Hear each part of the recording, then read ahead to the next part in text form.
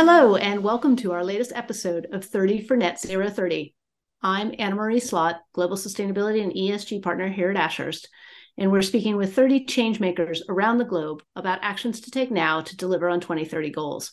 Today, I'm very pleased to be joined by Ulf Erlandsson, founder and CEO of the Anthropocene Fixed Income Institute, who's based in Sweden.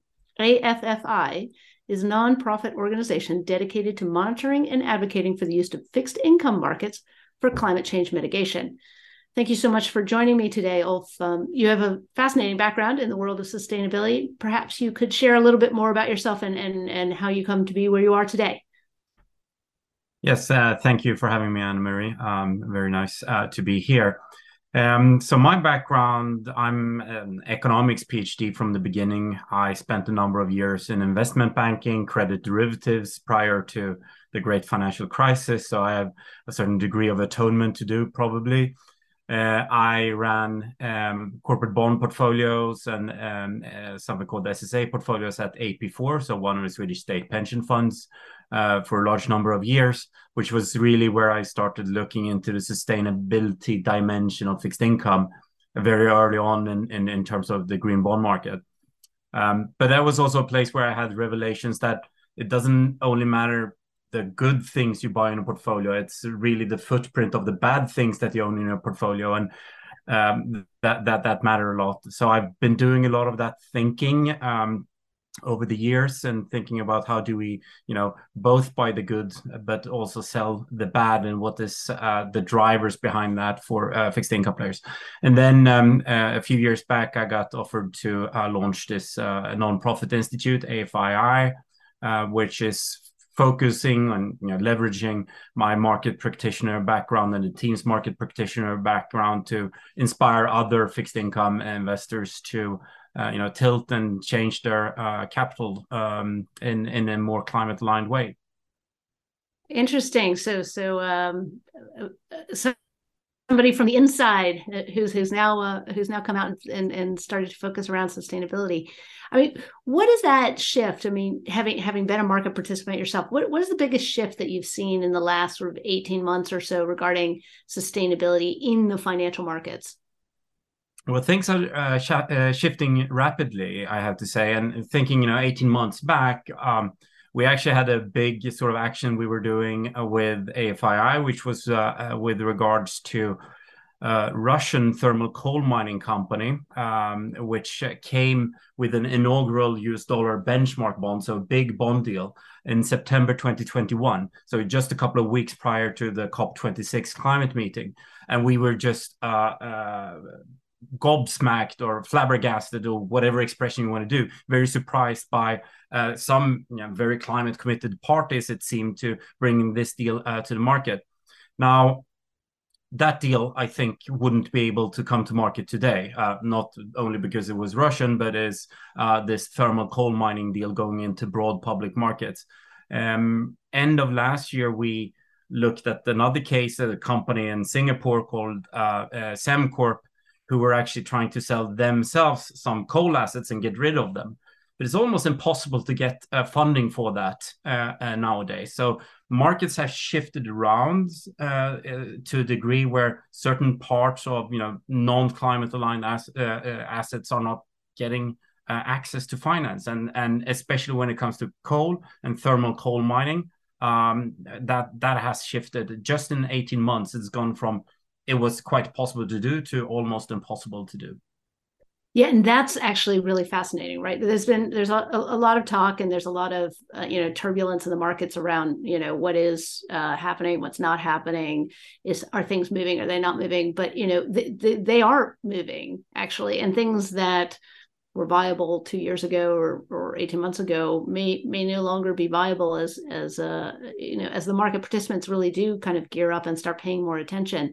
I guess what you spend a lot of time really deep diving in on some of the instruments that are in the market, and in particular focusing, I think, on how investors can approach things or look at different aspects of what's going on in the market. What do you think are sort of the most impactful steps that investors can take in the next 2 to 3 years, real game changers to deliver on this transition? So I'm gonna be, and as a fixed income guy, I'm used to that. We're always the boring guys.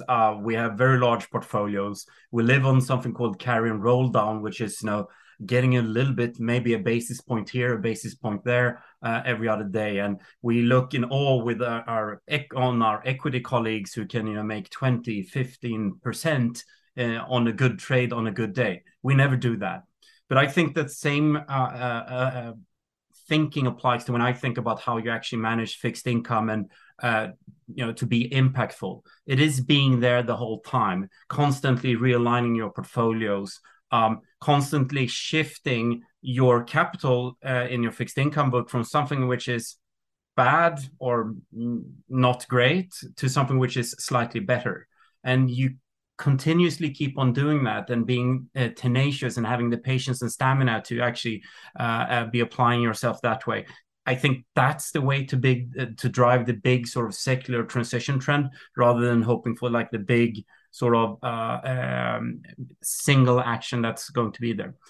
Having said that, there is one particular instrument that sort of excites myself and the team, and I think is a great way to engage for investors, and that's in something called sustainability-linked bonds, where you build in some contractual conditionality into the bond contract, such that the issuer of the bond needs to perform according to some sustainability targets, and if they don't, they get a higher interest rate, or if they do, they might get a lower interest rate. You can play around with that.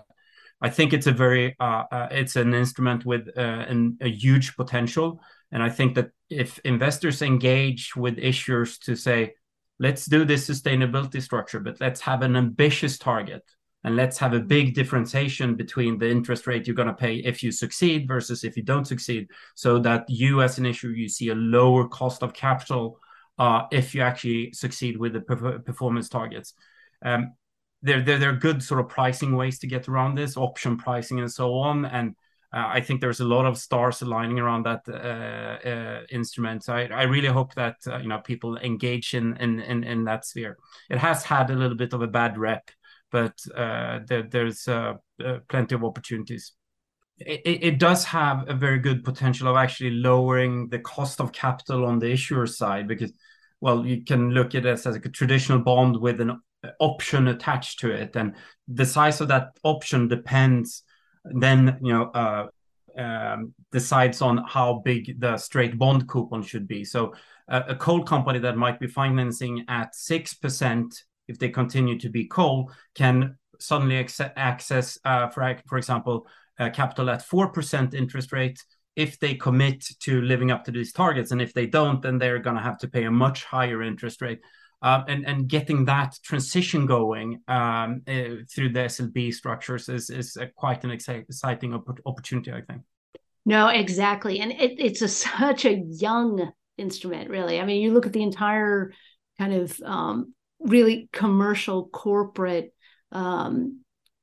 green bond market. That's only from 2014 when ICMA put out its green bond principles, right? So that market itself is less than 10 years old.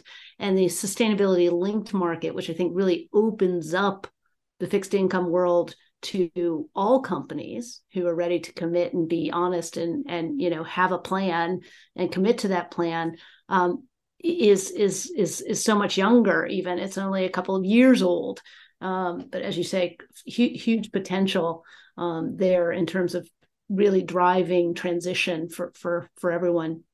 So another important thing I think that specifically fixed income investors can be engaging in is to look across the whole fixed income value chain. And what I mean by that is a lot of this analysis has come out of the corporate sector, and especially, well, then from the equity side, naturally, that's only corporates. And then that has been applied in the fixed income corporate bond side. But fixed income is so much more than that. Obviously, you have sovereign bonds, and how do you actually engage and work with sovereign bond issuers, governments, in terms of climate issues. You also have this very important middle layer, what I call the supra-sovereigns and agencies, the SSA sector, which contains, the multilateral development banks, the subnational investment banks, and such. And as a matter of fact, especially the SSA sector, is quite engaged in large infrastructure projects. They have a lot of things to say and finance in terms of both green and fossil investments. And it's a sector that people generally don't know or think about. We, for example, have written a lot this year about the German development bank, KfW, Kreditanstalt für Wiederaufbau, which has been one of the biggest green bond issuers in the world. But at the same time, they've also been used as sort of a wallet to finance the bailout of Uniper and the completely failed strategy in terms of betting on Russian oil and coal, or gas and coal. And how do you engage with an issuer like KfW in order to look that actually strategy going forward aligns to the target you have as an investor? I think that's an area which is underdeveloped as it is right now. It's been so much focus on corporates, but think about the whole fixed income value chain, and there will be a lot of the additionality here of the fixed income investor is that if you look at someone like KfW, they're not speaking to any other investors. It's only the lenders, the bond investors that are sort of engaging with them. So it's an even more crucial role that bond investors have to play there. No, definitely. And I think that's a fair point. I mean, there's always the question, right? Because fixed income, where it sits in the stack of what people use it for, right, between equity and fixed income, and the different kind of tenors and time periods that people look at in that world, I think has always been a bit of a challenge to get fixed income investors who are looking at a kind of, a 3-year horizon to think about then, what's the 2030 impact of that, or the 2050 impact of that, and that the creditworthiness of that company. That's a very good point, and that's another thing that I'm excited by fixed income, obviously, but thinking about the ways you can look at your exposures to climate alignment over time. So it matters if you invest in a 2-year bond or a 30-year bond of an issuer, and maybe you should invest more in the short dated to see if they actually start achieving targets, and say, we're not providing you with 30-year money because we're not sure you're doing exactly or aligning the way we want to. So playing the curves on this. And we also see some analysis that we've done very recently that if you look at the long end of the curves, 30 years out, now we're talking, past 2050. If you're buying a 30-year bond now in an oil company, what's their strategy? Where are they supposed to be at 2053? Well, that's often a hard question for them to respond to or give more detail to, especially those who are non-aligned. So. No, exactly. And I think that you're going to see that come into the market more and more, right? With all the focus on transition plans and with people having to put, actual concrete steps behind net zero commitments, which are right and good. You need to go out and say your net zero commitment, but you also need to say, okay, what does that look like to me in a 3-year? What does that look in a 5? What does that look in a 7? What does that look in 10 in order to get where I'm going? And I think having that information out into the markets will help those fixed income people, because everyone has to refi, right? Even if you're going into a 3-year paper, there are very few industries that I've ever come across where you just pay off everything in full at the end. Everybody's in a refi world. Yeah. No, and again, I think fixed income is much more powerful than people generally acknowledge, right? It's definitely one where a lot of the activity is happening in primary markets. So it's actually transaction is happening between me as an investor, or I'm not an investor, but when I was, and the borrowers, i.e. the companies who are receiving the money. That's a straight cash flow there. And it's that's different compared to the secondary market argument you have in equities, right? Where it's just you and I, we can trade Exxon shares, but Exxon doesn't really care. And hence it also matters when fixed income investor says we're not investing in this because there's no one else to replace them. The issuer then needs to go and say, okay, we need to pay a higher interest rate to get other investors involved to fill our books. And that's quite a direct sort of cash bottom line effect of fixed income investors' decisions on allocating capital that happens then at the corporate level. we're now to the point where we always ask everybody, what about yourself? What is your own commitment? You're in Sweden, I believe most of your time, at least. So what are you doing in your household?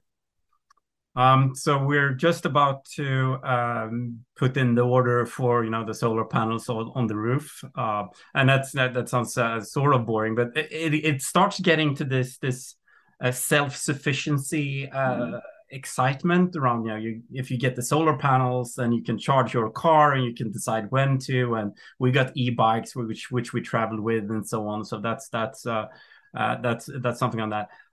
Having said that, I travel by bike to work a lot, and city planning is actually something that is engaging me quite a lot, and is probably something where I might have some extracurricular net zero activities in terms of getting.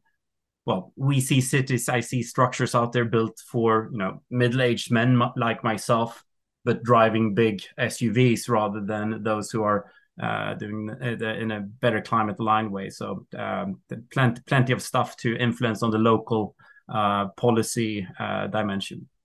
Interesting. Yeah, we've done some interesting conversations around cities and how cities can really become sustainable.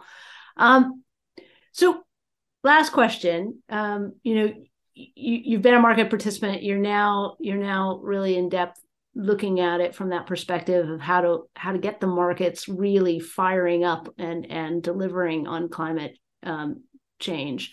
In terms of an action or a takeaway for our listeners, what would that be? So I think, and again, as a fixed income person, you're quite used to large numbers and small numbers. So what's 5 billion times 1 basis point and so on.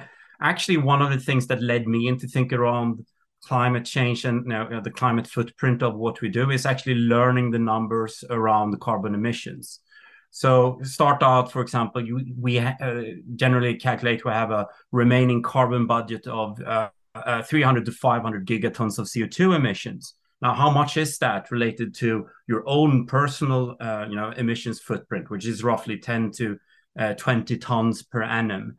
And then but more interesting perhaps is that when you see stories and headlines out there and you can start doing these calculations quickly, you start to realize how big things and how big decisions are being made in some places. For example, there's a story from a few weeks back around BP looking to develop a deep sea field off Newfoundland and Labrador, equivalent to 5 billion barrels of oil. Now, that's such a number. How do you relate to that? Well, if you learn the mathematics around this, then you can quickly say that, okay, 1 barrel of oil is roughly 0.4 tons of CO2. Hence, 5 billion barrels is equivalent to 2 billion tons or 2 gigatons of CO2 emissions. And then you can relate that 2 gigatons of CO2 emissions to the 500 gigatons we have of the remaining carbon budget. And then you realize, oh, this is a big decision. This is something that is really relating to this budget that we have.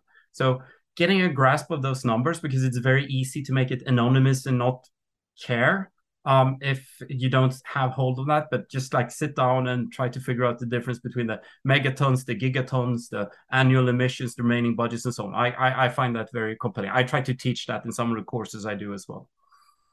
Yeah, so helping perspective, I think, providing perspective to people in the conversation and talking about, how we make these changes. That's been fantastic. Thank you so much, all, for joining us. Thank you for sharing your insights with us today. Thank you very much. Thanks for having me. Thank you for listening to this podcast. We hope you found it worthwhile. To learn more about the issues we've just covered, please visit ashurst.com/podcasts. This 30 for Net Zero 30 episode is just one small part of our continuing podcast series, ESG Matters at Ashurst. Make sure you don't miss any of our future episodes by subscribing via Apple Podcasts, Spotify, or wherever you listen to your podcasts. While you're there, you can also listen to our other episodes and leave a rating or review. In the meantime, thanks again for listening, and goodbye for now.